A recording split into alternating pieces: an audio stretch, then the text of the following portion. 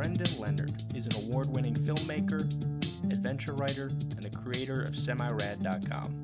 This is Brendan Leonard. I'm Duncan Gammy. You're listening to Dunk Tank. All right, I'm here with Brendan Leonard. Thank you for joining me today. Yeah, thanks for having me. Dude, so you've run like ultra marathons. You're a climber. You've biked across the country. Am I missing any like major anything major here? I haven't been without a real job since I was 15, I guess. Okay. So yeah, I do work too. Yeah, no, for sure. Yeah, I mean, I'm joking. like, of course. And Yep. I do want to get into how you manage that balance. But it's just amazing these feats. They seem, especially for someone my age, they seem so like almost unattainable. And I think that's part of the reason why I really dug your book, 60 Meters to Anywhere, where you talk about like you were not that guy for, the early part of your life. You were like, talk about that a little bit. You basically, you stopped drinking at what, like 22 or something like that, or 20? 23, yeah. 23? Yep. And up to that point, you were having problems with that. And that was the impediment, to put it lightly. But Yeah. that was, what was that period of your life like? How did you get out of that? I was ordered by the state basically to go to rehab. So made it easy. It was like, you can go to rehab or you can go to jail for 6 months. And so it was definitely, I guess the most succinct way to put it is that in addiction circles, I think there's a sort of saying that at first you have fun, then you have fun with problems, and then you just have fun with problems. And I was well into the problems section of my addiction. So it was good. I think it felt unfair at the time to just have like a hard cutoff, be like, hey, you can't do this anymore. You can't party anymore. Because when you're 23, that's what you want to do. And looking back on it now, it's been so long, that I can't imagine it having it any other way. It was basically a couple years of awkwardness and discomfort. And then I would not have time for most of the things I've done in life if I hadn't stopped doing that stuff. So if that makes sense. No, absolutely. So are you completely sober? Like, will you drink coffee or that's funny. Else? Yeah. No, yeah. I mean, basically. No, not basically. Yes, I haven't done anything since like March 1st, 2003. What date? No, 2002. Sorry, March 3rd, 2002. Okay. So yeah, I drink a ton of coffee. And I think there are people who can moderate. I'm just not really one of them. There are times where I'm like, it's been, 15 years or 12 years or whatever. And like, could I just have a beer? And I kind of think, probably not, could I, and there's lots of different ways to approach addiction now compared to when I was dealing with it, and like, including use of, I believe like microdosing, like psilocybin and things like that. Right. Maybe not that specifically, but small doses of psychedelics and other drugs like that. And I think sometimes I go, God, I wonder if I could just like do mushrooms and be okay. And I think, right. And you can't even moderate ice cream. It just seems like maybe we just don't go down that road.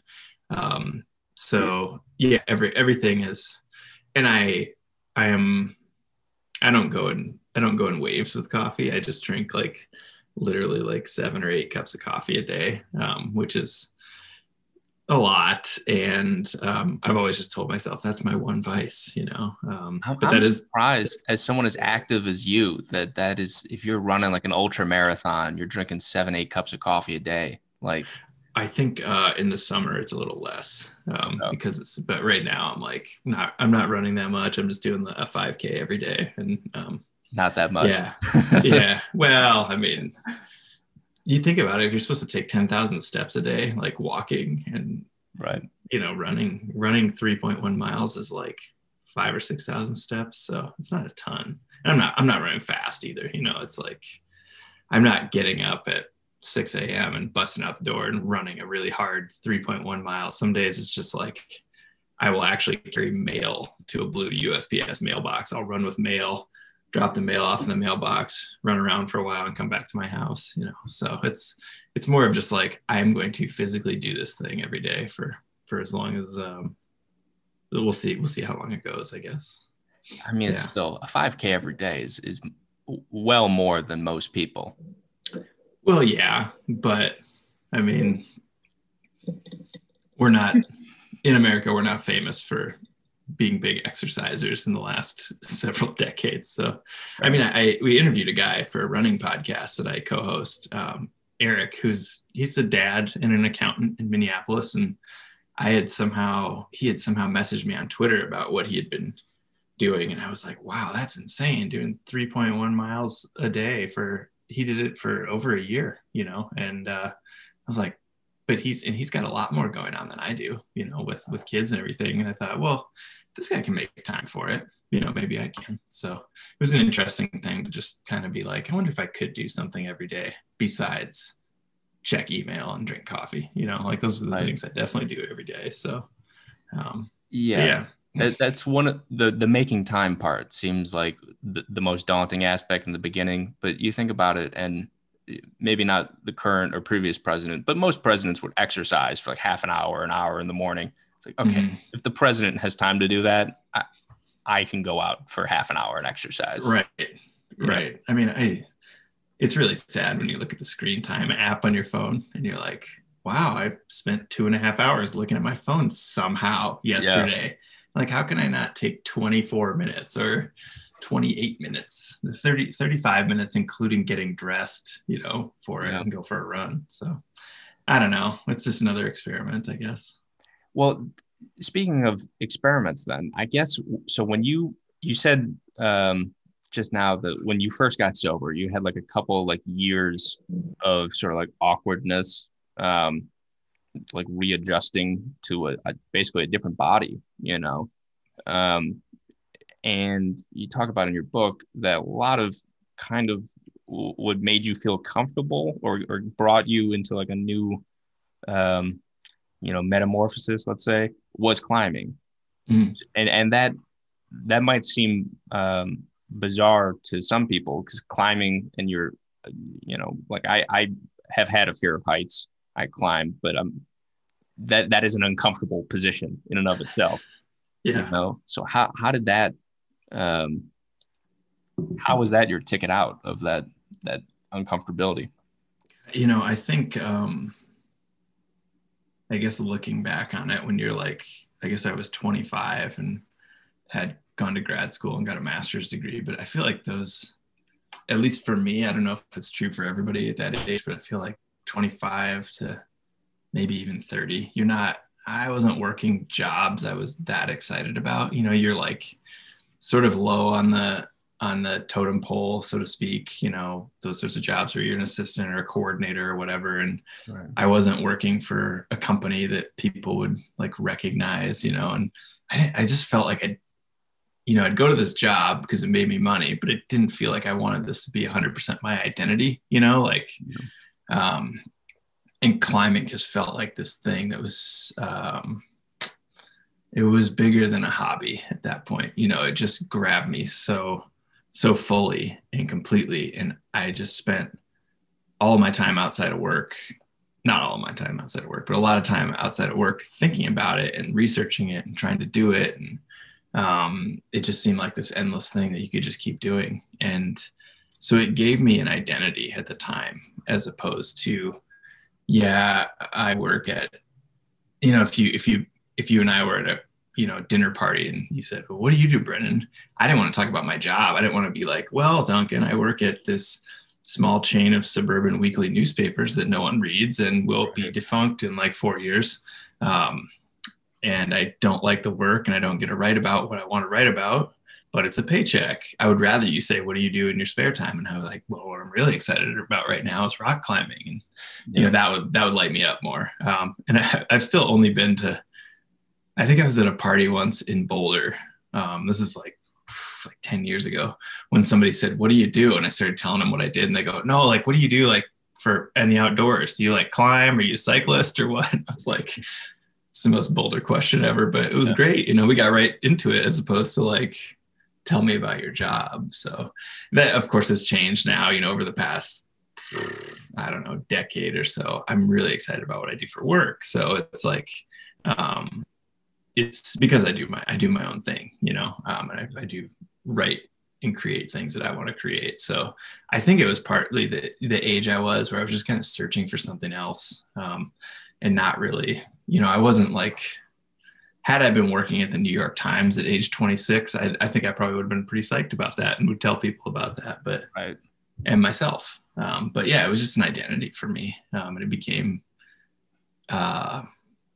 pretty all encompassing for quite a while. Well, that's an interesting sort of feature. I think it's especially emphasized in America, where that is a question, that is like an icebreaker question. Like, what do you do?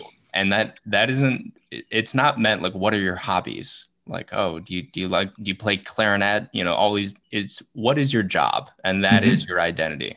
Yeah. And sorry, go ahead. Oh no, it makes sense. It's like what we spend most of our time doing, right? It's like, including the average American commute is like, well, pre-COVID is like 20 minutes each way. And then you work 8 hours a day, but probably more like 9. So it's like 10 hours a day. And then beyond that, if you have kids, then you spend a lot of time helping your kid, like raising your kids. So if you do have a hobby, it's like, oh yeah, I sneak away for 45 minutes every night and I try to play the harmonica or something. It's like, it's not a big thing, but being that I was, young and didn't have kids and didn't love my job, I was able to make that more of my time, I guess. So I had talked to a guy, Ed Viesters, on this podcast before, and he's, if people don't know, big climber, and he basically, he got super into climbing, kind of like what you're describing. And then he said, okay, I just want to make this my life, and I want to figure out how to make it work financially.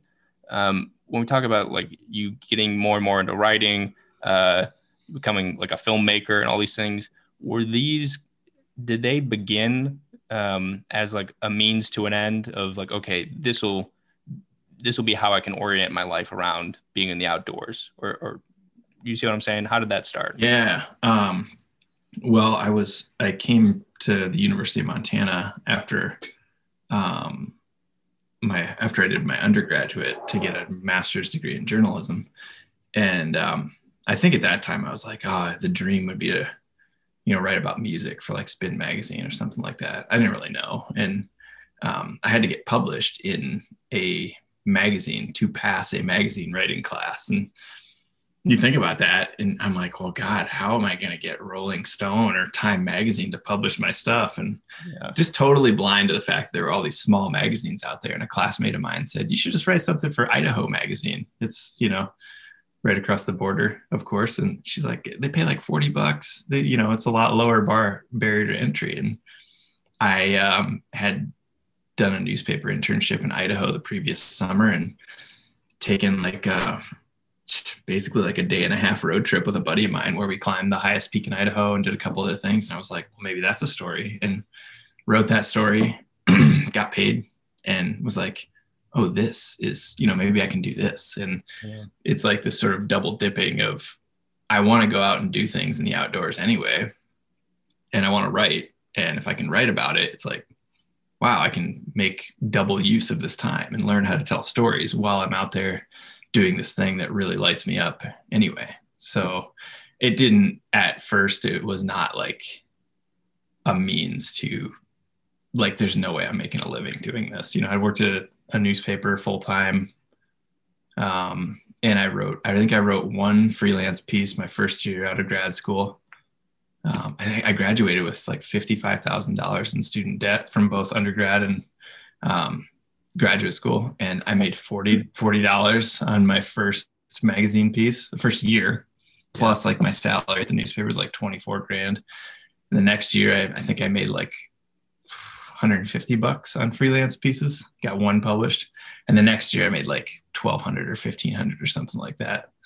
I was just trying to make like a side gig pay. And I would do blogs for this company when I was working at another newspaper, and it was an outdoor company. And I think they paid me like, it was like between $75 and $120 a month to write like 2 or 3 blog posts a week. Like, so you can imagine, it's like, why don't I just go like work at Subway part-time and make sandwiches and make, whatever. I could make more money doing that. But yeah, it was not an immediate, I did not have immediate success. I wouldn't say financially for sure. Well, but what you're describing, it sounds like it was snowballing, from 40 to 150 to 1,200. That's pretty good growth. Yeah. I'm visualizing the snowball, and I'm thinking of it like cartoons that we see and how fast it builds. And this is it's like the snowballing on like the like most gentle slope of all time. Like, it's just so small for so long. And I was, so I got my first freelance piece published in 2004. And I was like, really wanted to write for like Climbing Magazine or Backpacker. And I think the first time I got something published in one of those was 2011. So it was like 7 years of pitching and trying to like figure out how to like write the stuff they wanted to write. And it took till 2011. So that many years of like, that's your snowball, right? Yeah. And then eventually you figure some stuff out. And then shortly after that, really in the grand scheme of things, I was able to start doing it full time, which was like 2012. So sort of that, I heard Mahershala Ali talk about being an 18-year overnight success. With his role in Moonlight, where he's like, I've been doing this for this long, and finally I'm in the news, and people think it's like, oh, this guy just came out of nowhere. And that's kind of the way it was for me, where I'd be like, had been trying and not necessarily seeing success, but then it picked up quite a bit over the span of about 1.5 years. And now you have your own platform, Semi-Rad, right? Yeah. How did you start that? That was February 2011. So I had seen a couple friends, including my friend Fitz, who has had a podcast called the Dirtbag Diaries for, it's like 12 years old now.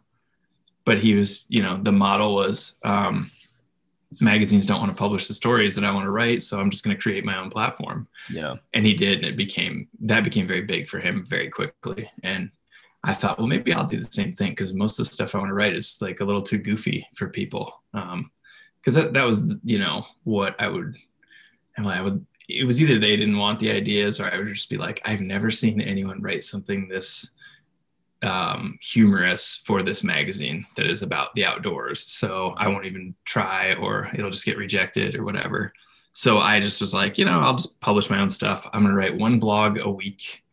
Every Thursday for a year, or until something happens, that makes me think I should keep doing it. And within like 3 or 4 months, I had written a piece, like basically about how much beer you should buy someone for according to what favor they did for you in the outdoors. It was like, oh, they drove to the trailhead, you should buy them a beer. All the way up to like, they lent you a pair of ice climbing tools, so you should buy them like a 12-pack, to they dug you out of an avalanche, so you just need to buy them beer for the rest of their life, And an editor, Steve Casimiro, Steve's just a legend, was one of the founding editors of Powder Magazine, or had written for Powder Magazine, edited Powder Magazine, founding editor of Bike Magazine, worked for National Geographic Adventure. He had a website called Adventure Journal, and he said, hey, I like some of your stuff. Would it be okay if I like republished it on our site and linked back to you? And that was just a huge leg up for me, as well as validation, because of the taste that he has. And it was just like, okay, I'm doing something right. And very quickly that turned into a paying thing. And by less than a year later, he was like, why don't you write for me full time? Which was not a not a living salary, but with that and a few other things, I was able to cobble together you know, a living where I was like, I can, plus I was living in my van at the same time. So it was like not paying rent and little cheaper. Yeah. Yeah. Right.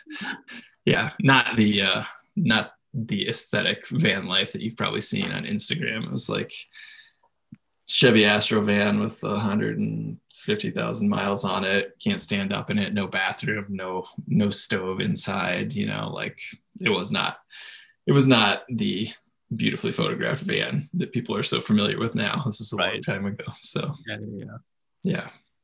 No, that's and so okay. At that point, you're writing full time. You're going outdoors full time, and that was your semi-rad was how I got acquainted with you. Because I remember seeing you were talking about biking across the country, which I want to ask you about that. First off, how do you even plan for a trip that long? Like there's so much unexpected variables. Yeah. I mean, well, so to the only reason I was able to do that trip, I was working at a nonprofit at the time. So not making very much money. The only way I was able to do that trip is my friend from high school, Tony, who is a very successful entrepreneur, chiropractor and entrepreneur in Chicago. Just messaged me and said, "Hey, I was thinking about biking across America. Do you want to go with me?" And I was like, "Oh, absolutely, I want to go." And he said, "Great, I'll pay for the whole thing." I was like, "Okay, I'm definitely going." So what I basically pitched my boss at the time was like, well, we're going to go during like the non-busy season that we have here at this nonprofit. We will raise money for the nonprofit, and you don't have to pay me for 2 months. So it was a pretty sweet deal for them. Yeah. They saved money, that brought in income. They did keep my health insurance going, which is nice. Yeah, so to plan for it, we didn't really, it was just like show up in San Diego on whatever it was, February 1st or whatever, ship your bike. We'll have our bikes put together at this bike shop and we'll just pack and take off and we'll see how far we make it the first day. And we'll kind of go from there. And Tony had a lot more going on than I did at the time, like a pretty young business that he was in charge of a lot of things and still had to like be in touch with people on the road and, you know, answer questions and take phone calls and reply to emails and stuff. He had that was the first iPhone I'd ever seen was Tony's at that time. And I was like, wow, you can email with that thing. That's amazing. Oh, wow. This is 2010. Yeah.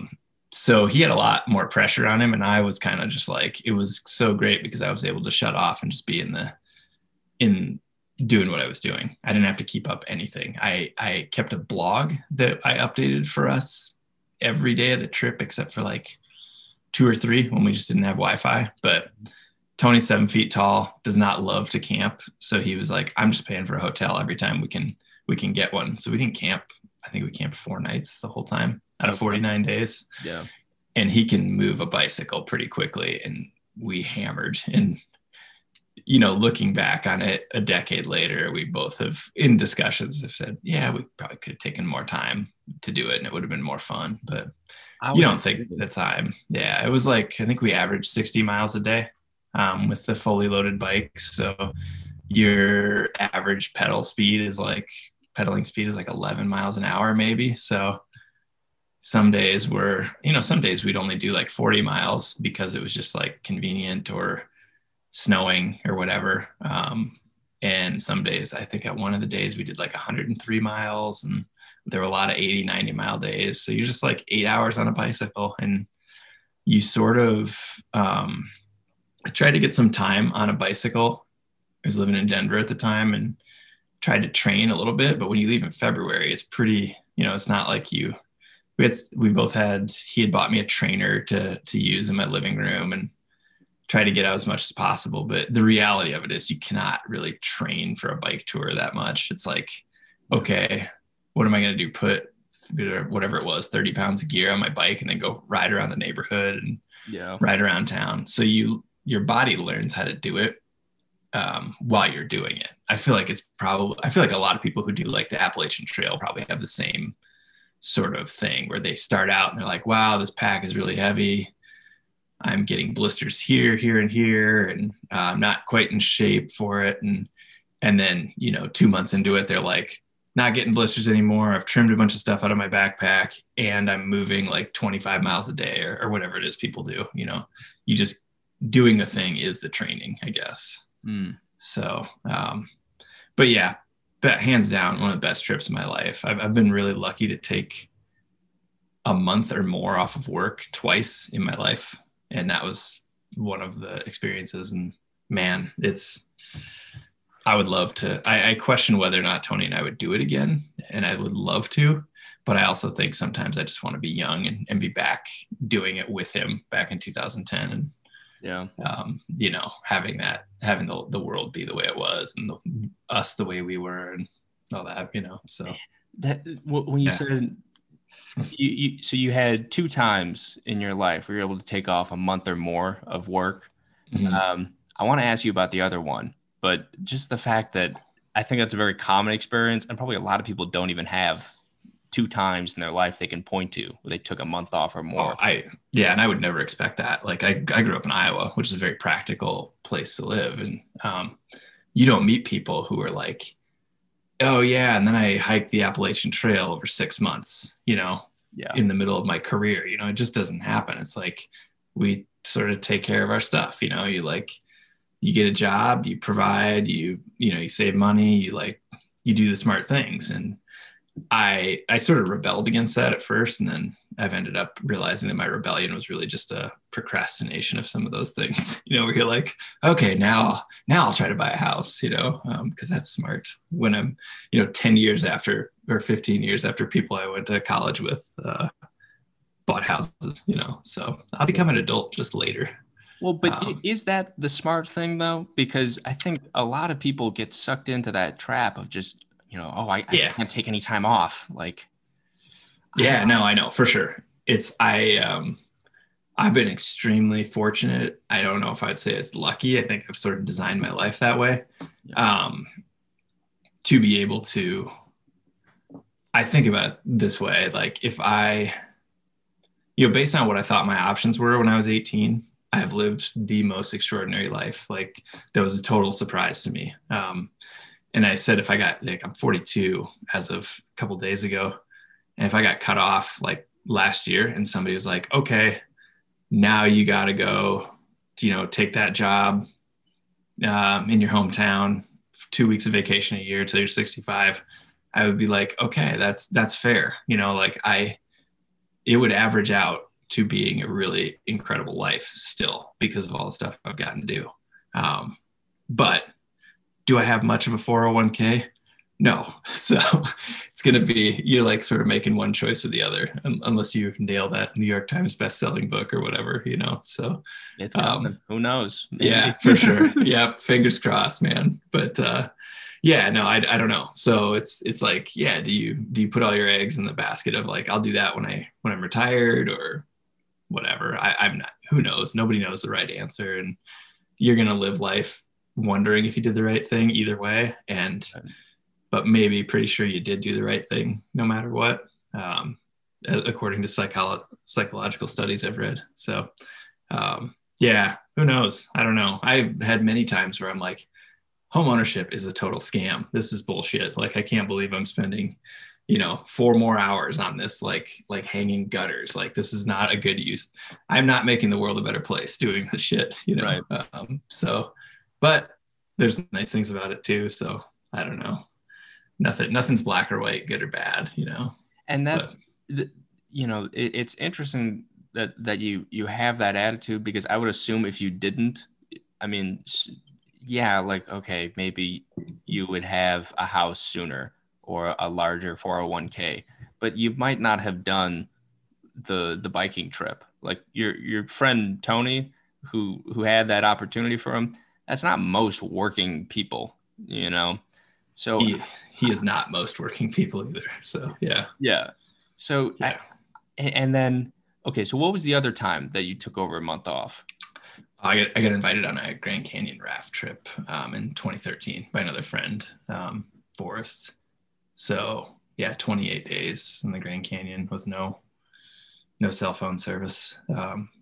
Awesome. I I had zero whitewater rafting experience. I'd done like 1 2 day trip at one point, and I had met people or had friends who had done that Grand Canyon raft trip like 3 or 4 times. And I just thought, why would you do the same exact trip like multiple times? You've already seen it. And Yeah. I went down for 28 days, and I absolutely 100% get why people go down there like 3 4 7 8 times for that trip. It's just incredible. I describe it as the best camping trip in America, maybe the world, you know. So special place. You didn't have any whitewater rafting experience? No, I had gone on one overnight trip with a friend, and this was like, you know, you're not rowing, you know, you end up rowing. And I learned quite a bit, but not enough to, I could not take a boat through most of the, I wouldn't, yeah, I could not take a boat through most of the rapids in the Grand Canyon. I could do some of the easy ones. And especially with someone who's really experienced coaching me as we're going through them, like move a little left, go a little right. But I learned a ton that trip, which was cool. But you're more like, you could do one of those trips and literally just sit on a raft the whole time and be like, I'm not touching an oar. I will help cook, you know, or whatever, but I'm not gonna pilot one of these boats, which is, you know, totally still a great way to see it, you know. So yeah, I wouldn't say you have to have experience. It probably helps to like be okay camping for 4 straight weeks, you know, with no shower. But How fast does that water get moving? boy, that's a good question. You don't have to put like a speed on it, but were there points where you're going through it going like, I don't know about this, it might flip? It's very stair-steppy, I guess, is how I think people would describe it. So there's like long sections of calm water, and then, gosh, I want to say there's like a few hundred named rapids. So, and those that are, it's really big water. The average is, I believe, something around 10 to 12,000 cubic feet per second, I believe, because it's all controlled by the Glen Canyon Dam. So it's released. I think it's released in the morning. So this huge rush of water goes through the canyon every day, and then it's shut off again, basically. So typically it's around, I think, 10 or 12,000 cubic feet per second, and it's a big river. So it's a lot. It's pretty rowdy. It has its own rating system, right? Instead of class 1 through 6, it's like 1 through 10. And yeah, it's you know, a lot of the people I was on the trip with were veteran raft guides who'd spent seasons guiding on rivers, and it was their first time in the Grand Canyon. They were definitely respectful of it, going, okay, this could be a big deal. I'm sort of nervous about this. So, yeah. But yeah, that's incredible. Yeah. Yeah, no, and that just, it puts into like these long sort of feats of, I don't know if you would call them endurance, because the bike riding thing, you're going 8 hours a day. That's endurance. The rafting, there's an element of endurance there. And then the ultimate test, it seems, at least to me, are these ultra marathons where you did 100 miles of running. Like that is so absurd that the original story of a guy running a marathon, like 26.2 miles, he ran it and then died immediately. Yes. Immediately. 100% fatality rate. Yep. Yeah, for sure. Well, and also I think like a lot of people, if you're unfamiliar with ultra running, you don't realize how much of it is actually, even the people who win mountain ultra marathons are walking a little bit of the course. You know, it could be only like half mile, but most people, especially if it's steep, you know, are hiking the uphills and running the downhills and the flats. And people who finish middle to the back of the pack, like myself, we're walking quite a bit of it, you know, like you don't, you know, the ultras I've done have been between like 16 and 18,000 or 16,000 and like 24,000 feet of elevation gain over 100 miles. So it's like, it's a lot, you know, it's like climbing the Grand Teton like 3 or 4 times, you know, from the valley floor. So you're not running up you would never finish, So, and I've had discussions with friends who are fast about like,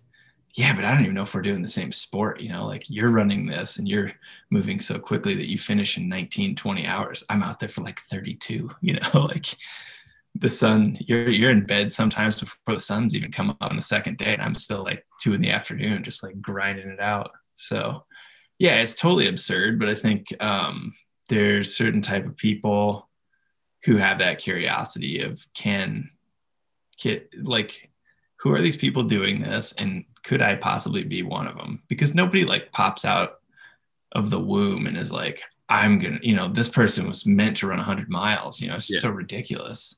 But then you start realizing that normal people do it. And especially when you show up at the races and you look around, you're like, these people don't, like, we could be a softball team, getting together after work. A lot of these people don't look like, including myself, I'm like, oh, you're a runner, huh? Like looking in the mirror, and it's just this subgroup of people who all have the same screw loose, who are just like, yeah, I think I might want to try it, and they dig deep and they find out something about themselves. Same thing with people who run marathons, like I ran the New York City Marathon with 53,000 other people in 2019. And it's like, not everybody there looks like an Olympic athlete. If you watch the Olympics, sure, you think running is like this extremely fast thing, but not for tons of people. It's like 10-minute miles, 11-minute miles, we're just out there doing it because it seems like, well, it's the most efficient way to be able to eat pizza, to burn the calories that you get through eating pizza. So it takes a much longer time riding a bicycle to burn all those calories. So that's why I do it. But yeah, it's absurd. I agree with you, but it's also super fun in a way of just like,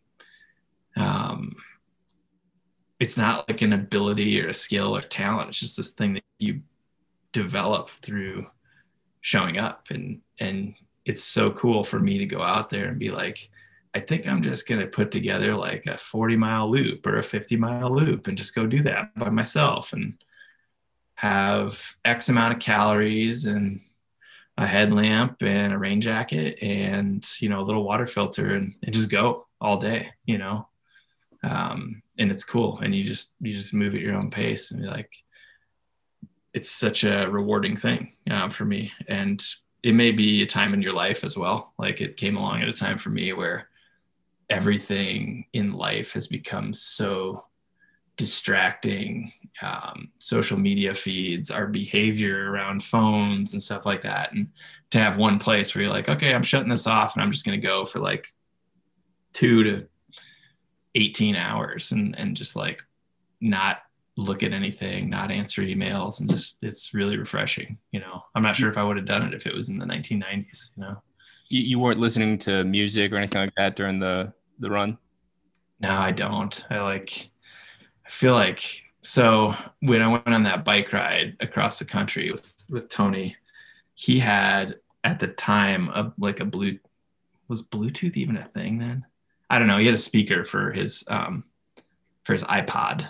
Yeah. So he would listen to music, and I just did the math in my head going, geez, we're going to be out here for like 50 to 60 days, 8 hours a day. I'm like, there's literally no playlist long enough. And this is before, I think it was before Spotify and things like that. So it's not like you were tuning into a radio station it was like I owned these, and he had a pretty small music collection. Mine was more like tens of thousands of songs because I've obsessively collected music my entire life. Yeah. But I was like, there's no way I'm going to like any of this music when I get back. And I do not want to ruin that for myself. I had trained for a marathon in 2005, 2006.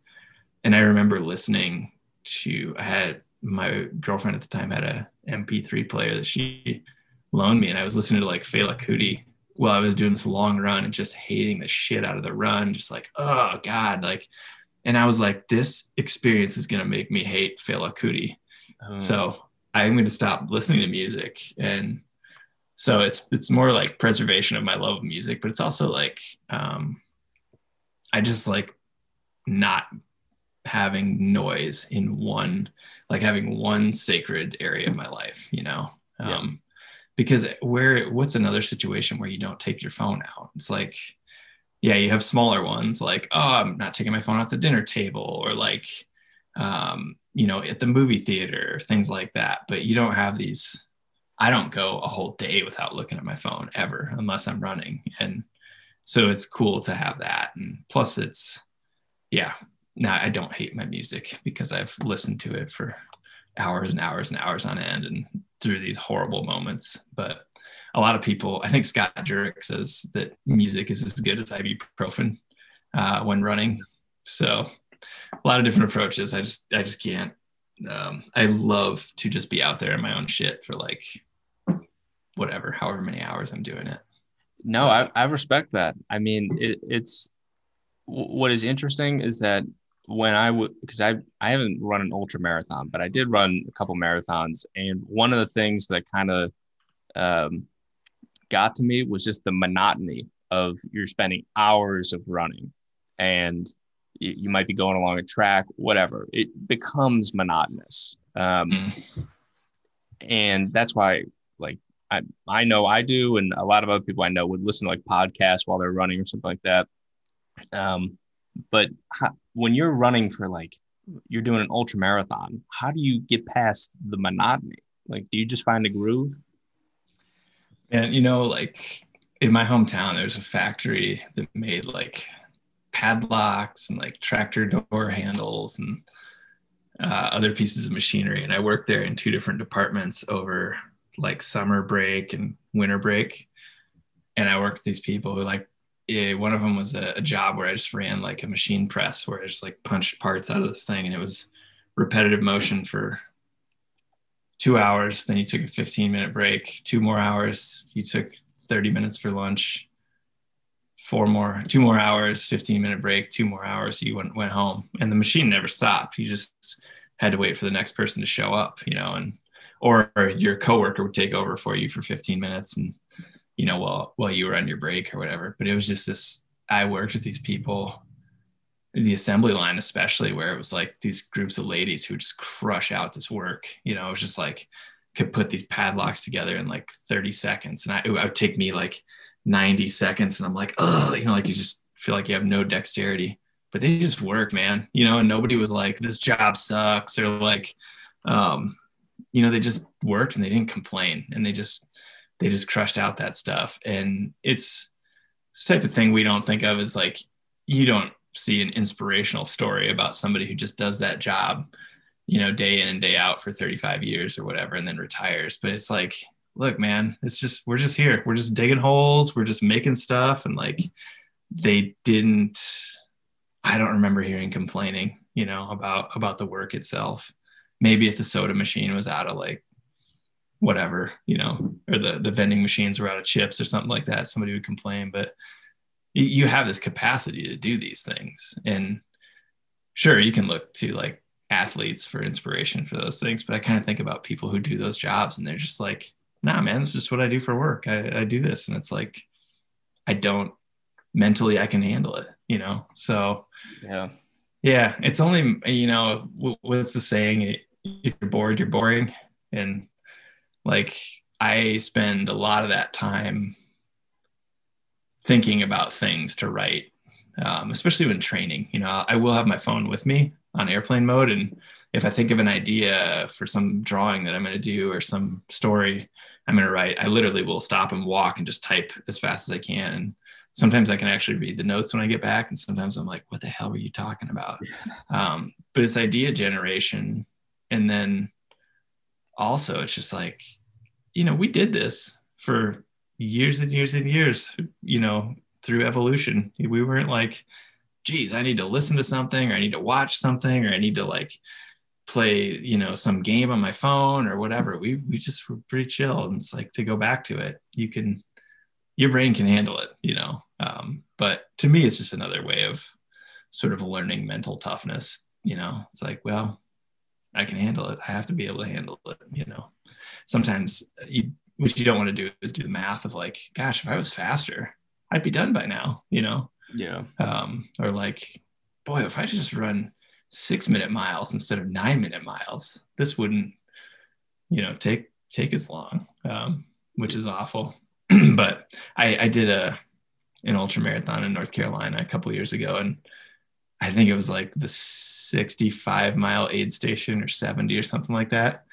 There's only about 75 people in this race, so I went a solid couple hours without seeing people in the dark, in the middle of the night, and was just going by myself, trying not to get cold, and just like going to those places. But I came into the aid station, the guy checking me in was like, "Oh, what's your number?" And I was like, "Whatever, 52 or whatever." And I go, "How far am I off the lead?" Knowing full well that I was like, it was just a joke. And he goes, "Well, they just, the winner just finished, so I don't think you're gonna win." It was just like, high five. Thanks for meeting me halfway on that joke. But to think of people being so far ahead of you because they're moving so fast, it's a terrible, terrible place to go in your head for sure.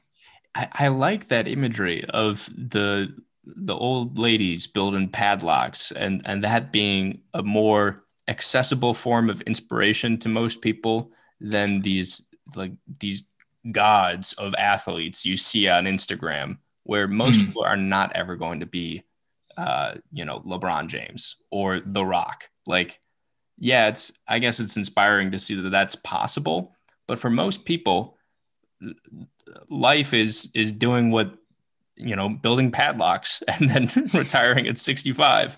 And if you can find inspiration in that, then you can find inspiration anywhere.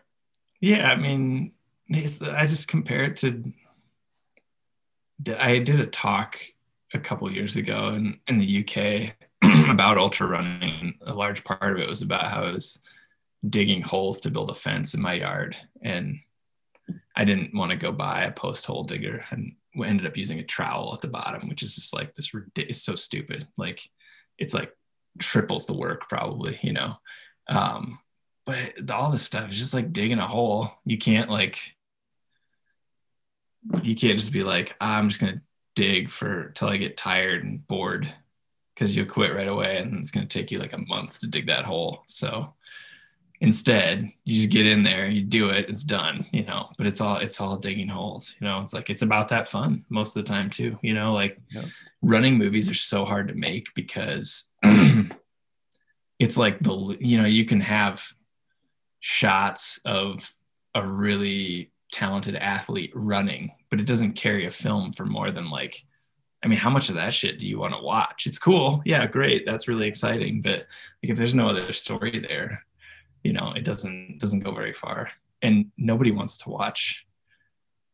You don't see those those moments of tedium, those hours of tedium that people go through. It works well in book format, but like for our attention spans, you don't want to live stream somebody's ultra marathon run. It's just gonna takes forever. Yeah, they're not gonna be showing that on ESPN anytime soon. No, yeah, and that's I think about baseball games, and baseball it's boring as shit in long stretches, but anything can happen at any time, right? And like, American attention span doesn't really. I think that's one of the reasons baseball has become less popular, is because people are just like, oh, baseball is so boring. And if you go to a game now, as opposed to 20 years ago, it's like, we have to have something going on like every half inning on the Jumbotron.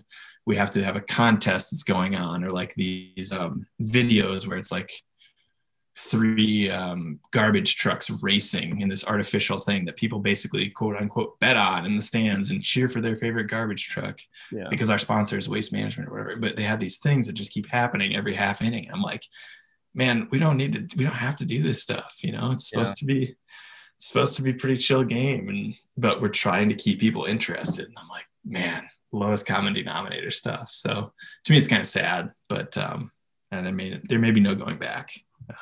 Well, it is kind of a race to the bottom, because I can understand as a business their perspective of saying, listen, people's attention spans are weakening, so therefore we got to make sure that we adjust. But as you adjust, collectively, that weakens attention spans. Yes, for sure. Exactly. I think about, I don't know if you listen to the podcast Dissect at all. I've heard it before. Yeah.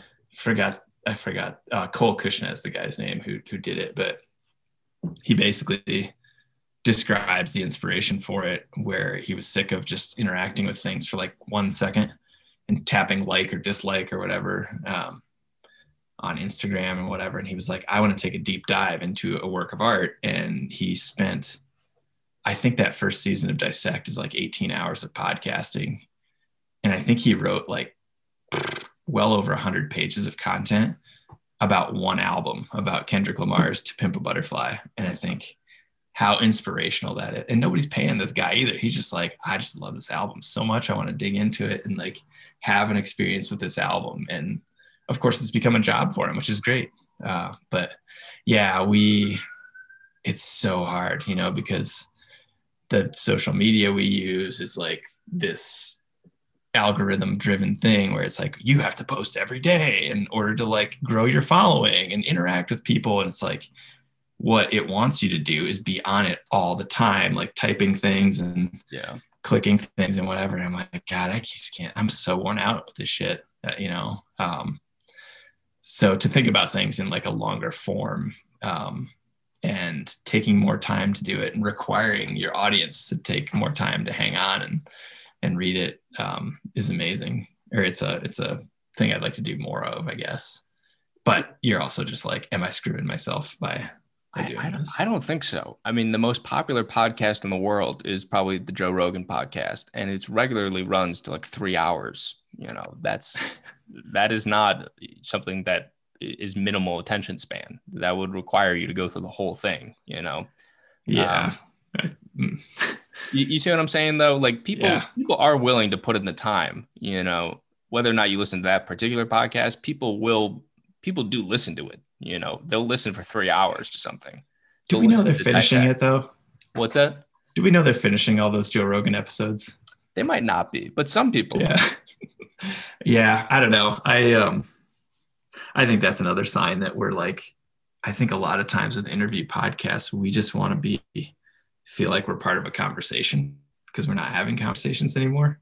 Like we're like, wow, look at this guy who actually gets together and talks to people and asks questions. And we're like, you know, maybe we don't do that in our daily lives, but we got time to like listen to people having conversations on our commute or whatever, or while we're painting a fence or something. So I would argue that the utility of a 3-hour conversation is pretty marginal. Like, I don't think it's that, because I'm just like, wow, man. And with the point, like Joe Rogan, his following, you know, it's just like, how much of this is just hubris? You know, like you could edit half of this shit out and be like, make it punchy, make a better product. But I don't know. I don't listen to it. So I can't say, but yeah, sometimes I'm like, you know, like hour and a half is pretty, you know, maximum length that we want to listen to. No, I agree. And it's interesting you said just the fact that not having conversations in our everyday lives and being able to listen in on other people having conversations. And not only that, but the kinds of conversations that we do have, especially as you talked about earlier, where work dominates our life. You know, I know for a fact that there are a lot of these conversations that we're having right now, and this is not a particularly risque conversation, but I would never talk to a coworker and be, you know, oh, so tell me about how you recovered from addiction and have put your life on a different path. It would immediately shut down, you know. One of the coolest experiences I've had, well, two or three now, I guess, but early on when I was doing a podcast episode for the Dirtbag Diaries, and a chunk of it was I needed to interview my dad. And, you know, you don't, with friends and family, you often don't have that dynamic, you know, like you're saying, you would never ask a coworker that, but it gave me this opportunity to just straight up ask my dad questions. And it was one of the coolest things I've ever done, because my dad actually, I heard him like rustling papers around, and I was like, hey, what are you doing? I'm like recording, like, I can hear you like shuffling papers around. He's like, oh, I wrote down some notes. And I'm like, oh, you wrote like a page of notes? He's like, oh yeah, I got like 3 or 4 pages here. I'm like, no shit, you know? So it was this, it created this thing that neither my dad or I would have ever done on, like, you know, we're not just going to be like, go for a Sunday drive and talk about this stuff. But when you have the excuse to interview someone, it makes it such a great experience, you know? And I actually enjoy having friends on our podcasts. And like, we interviewed my friend Mike last Friday. I met up with him for coffee yesterday to walk around outside, and two completely different conversations, because you can straight up just go, well, what do you think about this? How do you approach this? And it doesn't make it more important, but it makes it completely different, And I've gotten to interview my mom as well in the following years, just for fun, just like sometimes like, yeah, maybe we'll put this in the film, maybe not, but Yeah. it's cool to dig into people's backgrounds and other things like that. It creates a completely different dynamic. So yeah, I hear you. Yeah, I mean, that's one of, I think, the peculiar features of modern life where, like when you're growing up, you have to set like playtime where like, okay, let's go like after school, we'll make a day and we'll arrange it with our parents to go and, play in someone's yard or whatever. Or nowadays be like playing video games or whatever.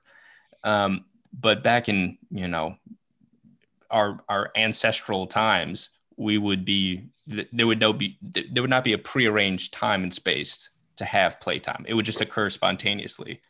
And I think it's important to recognize, as you just said, that whether or not we're comfortable with that aspect of modern life, we do have to adjust. We're like making a time for conversation. Like, okay, we're going to set an intention for this. Like, we're not just going to ramble, Yeah.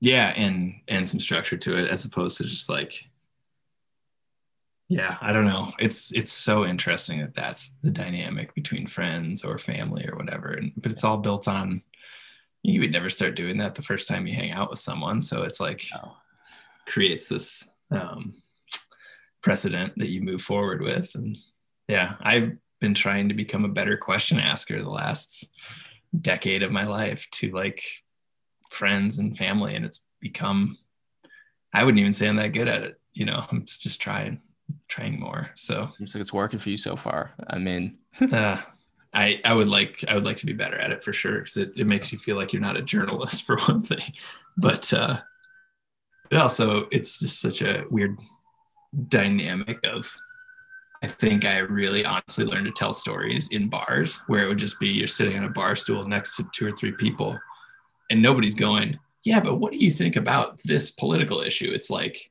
we were just like, someone tells this story and then the person over here is like, oh, that reminds me of the time my friend Bob and I did this. And then then you're like, oh yeah, I have a story that kind of goes, and it just moves in this circle, and nobody's asking questions like, tell me about a time in your childhood when, so I think I'm fighting that dynamic as well, for sure. Interesting. That's, yeah. So there are more things I want to ask you, but as you mentioned, we are peeping on about an hour and 15 minutes here. So I want to, there are two final questions I wanted to ask you. And one of them I was going to ask you before, but we went on a tangent, which is great. It was about recovering from addiction and going into like outdoorsy sort of, climbing is a risky activity, right? And there is something, do you feel like there's a connection there at all? Because I have met other outdoorsy people who were, who are sober now, but it seems like they're kind of, I don't want to say chasing thrills, but it's almost like this has become like a feature of their personality had to be tapped into. And rather than tapping into it via drugs, it's being tapped into via climbing. Do you find that? I don't know that was the primary motivator for me. I think even when I was just like partying, I really was just wanted to find a way to live that led to, it was just like an interesting life, where it was sort of adventure, in whatever way you would view like bar hopping and getting arrested and stuff like that as adventure. It's really irresponsible and stupid. And, compared to my previous life, rock climbing, not that dangerous, honestly.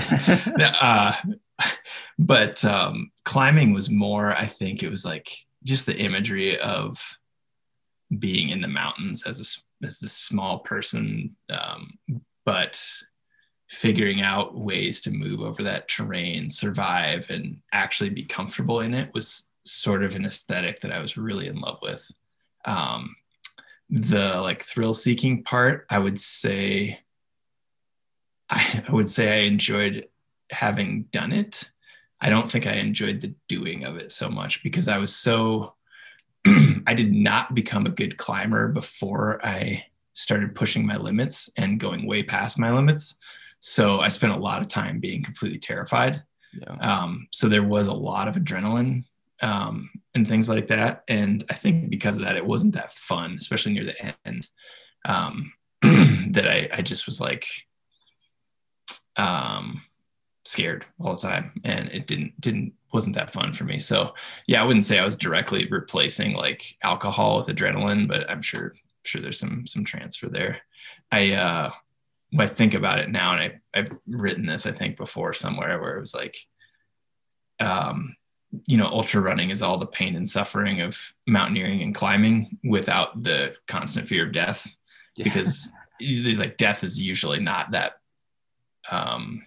People don't die that often in ultra marathons. In climbing though, you are one knot or one missed clip away sometimes from like falling to your death. So you're always conscious of it. And, I can't think of the number of lives that have been tragically ended because of like one little mistake that someone was like, oh, I thought they were going to rappel and they thought I was going to lower them. And they, yeah. And we just miscommunicated and they just fell 100 feet, or somebody who like didn't tie knots at the end of a rappel rope or whatever, or things like that, which are these tiny little mistakes that cost people their lives. So you don't have those high stakes in ultra running, and people do die for sure because of things, because of other things, but it's so much less common. I just say like, you're probably not going to die. You're probably just going to feel like you're going to die for several hours. The point about adventure, because I don't know if I was trying to say like you substituted alcohol for adrenaline, but there is, I think there is, that makes sense that there's a connection where the adventure seeking. And I think a lot of, especially young men, look at people like a Hunter Thompson as this wild sort of adventurous life. And the thing is it's not as adventurous as it sounds. Like by the end of his life, Hunter Thompson couldn't fly in a plane somewhere because he needed like a constant supply of cocaine. Like I think he had a really awful life the last decade or so. But yeah, he was an early hero of mine for sure. Yeah. I have a feather from one of his peacocks somewhere in here. A friend got for me. Oh, that's wild. But I don't think he was pleasant to be around. And I think he would have to spend hours of, like putting things in his system before he was like, felt like he could function. And by that time it'd be like 11 o'clock at night. And but the early stuff is like, I feel like there's probably so many young writers of my age group who were like, I want to be just like that when I become a writer. And nobody has. You think all it takes is partying, but you don't realize how much writing, like the craft, was in that work. I think he was an absolute disaster to work with, but the end product oftentimes came out really well. So, and less so later in his career, I think. But, I mean, yes and no, because I remember watching this documentary where they talk about sort of like the turn in his career, where they go to the Rumble in the Jungle. It's Muhammad Ali against Joe Frazier, and they're in Zaire, and he winds up getting so hammered that he just like stays at the pool and laying in the pool. Yep. And it's like, dude, that's one of the all-time like great fights that you could have gone and seen, but clearly at a certain point, this adventurousness handicaps the very thing it's supposed to be fueling. For sure. There's some moment in Fear and Loathing in the Campaign Trail 72 where he basically gets a scoop, I think, of something by being at the right urinal next to the right person in the men's restroom, after doing everything wrong for whoever knows how long. So yeah, I mean, imagine missing that fight. Wow. I know. Yeah. So I think you made the right decision. If maybe a little bit less romantic, I think it paid off. Yeah. So what, before I let you go, I want to ask, what do you have any advice to young people who are kind of like I'm in awe of the kind of life where someone gets to go on these kinds of adventures and make it their livelihood. Like what warnings, advice, tips, I'm not you are not seeing the invisible amount of like the Yeah. invisible part here is how much time I spend answering emails and worrying about like there's just so much. I could talk to you for an hour about all the bullshit that I create for myself and have to do. But I'd be wary of anybody whose life looks very exciting to you. Fair enough. But also you think about it like, I mean, I feel like I was behind for so long, and I mean, how old are you? 25? Yeah. Yeah. I mean, like I'm 42, man. I've like had years to stack this stuff up. So when you crunch it all down with like, and go, hey, you've done this, this, and this, and this, and this. And it's like, yeah, well, that represents what, like 6 months of 17 years and like all these micro little things. And it's not like this constant stream of doing awesome, fun things. Not to shit on it all. I've had a fucking amazing time. I'm not like, I'm not saying that, but there have been years where I have been like, I can't believe I said yes to this thing too. Great. I'm going to get to go on this adventure, but I don't know how I'm going to pay my rent because I have no time in the office and would be like, do we have enough time to go back to the storage unit to get stuff for a raft trip when I just got back from, XYZ thing. And I think, I don't know. I guess it depends what you want to do for life, for a living or whatever. But as far as what I know about you, you're doing what I would advise you to do, which is try, like you landed some big names on this podcast and like, I know, it's crazy. Right. And I think the thing I see a lot with, I teach a couple writing workshop every summer. And I think the thing that puts me on the side of being the instructor versus the student, and we're all people in my classes are from age 20, probably 22, 23 to like in their 60s. And the only thing that makes me different and gives me the amount of experience to talk about these things with people is that I've been trying, like putting stuff out there and like, trying to get published and trying to have my writing find an audience and my drawings or whatever, and like evolving and being like, well, maybe I could try to make a film. Maybe I could try this and try that. And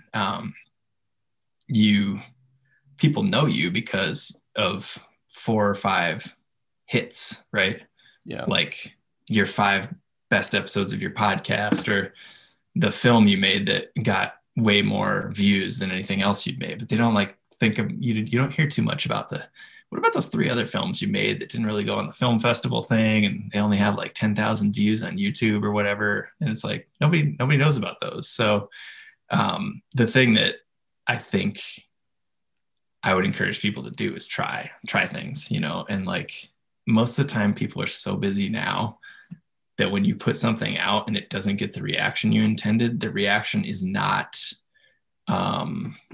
it's not negative.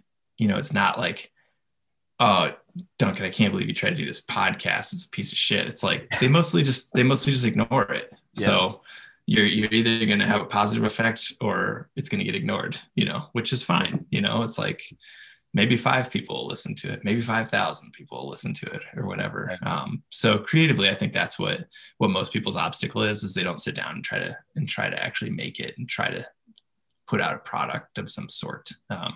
Product's a really bad word for what I'm trying to say, but too consumerist, but I get what you're saying. Like, it's a piece of work. It's a piece of art, So one of my favorite cartoonists to follow is Liana Fink, she makes stuff for the New Yorker for sure, but I think the majority of her following on Instagram, which is like in the hundreds of thousands, is these just sketches that she does that are like, if you really wanted to negatively say something about it, you'd be like, oh, my kid could draw that, but because of the drawing, but she's just sketching it out. And it's like, the things are so true on such a and they come up so often. She's like, yeah, I'll upload this, boom, boom, boom, and it's a massive following, and things are really, you don't look at them and think, oh, she spent like 6 weeks on this drawing. You think, oh, she probably spent like 15 minutes putting this little sketch together, but it really hits home. So, and you think of Liana as the, I don't know, 10 or 20 cartoons that she's drawn that really spoke to you. And then there's probably 1,000 that you just scrolled right by or looked at it and were like, I don't get it, and moved on, So, yeah. But she's putting stuff out there constantly. So yeah, that's a long-winded answer to it's perfect. That, speaking of cartoonists, that reminds me of the South Park guys who said that their advice to film students was to just make as much as possible, because their little short animation that launched South Park, they didn't think it was going to go anywhere. They thought they had way better stuff than that, but they just made it and put it out and went on to making more stuff. And right. Something eventually hit. And there's so many stories like that, where it was like, I didn't think this was going to be the hit. I thought this was going to be the hit, but this other thing took off. And yeah, you don't know. There's a great book called Adventures in the Screen Trade by William Goldman, who's the guy who wrote like Butch Cassidy and Sundance Kid and All the President's Men, the screenplays. And I don't remember the exact passage, but he's like, what makes a hit movie? Nobody knows. Yeah. Literally no one. You can ask anybody in any studio, they have no idea. I think Seth Godin pointed out recently that made sense pre-Marvel comic book movies, basically, or pre-superhero movies. But yeah, other than that, people don't know. They have no idea. So they're just trying. They're like, well, we'll see what happens, and one of them takes off enough that they can afford to make 5 or 6 other movies that don't do as well. And that's business. So I don't know. Well, listen, Brendan, thank you for your time. I really enjoyed our chat. Is there anything you want to plug before you go? Not really. I have a new book about running coming out March 16th. I'm not sure when this is gonna air, but it's called I Hate Running and You Can Too. Okay. I think it's available for pre-order everywhere you buy books. And that's about the most pluggable thing I have right now, unless people just want to mail money to my house, in which case they can just, Sure, why not? Yeah, that's the plug. Venmo, here's my Venmo. But no, I'm good. Yeah, thanks. Cool. All right. Well, Brendan, thanks for your time, and have a great rest of your day. Yeah, thank you. Cool. Talk to you soon. Talk to you. Bye-bye. Thank you to Brendan Leonard, and thanks for listening to Dunk Tank. I'm Duncan Gammy. See you next time.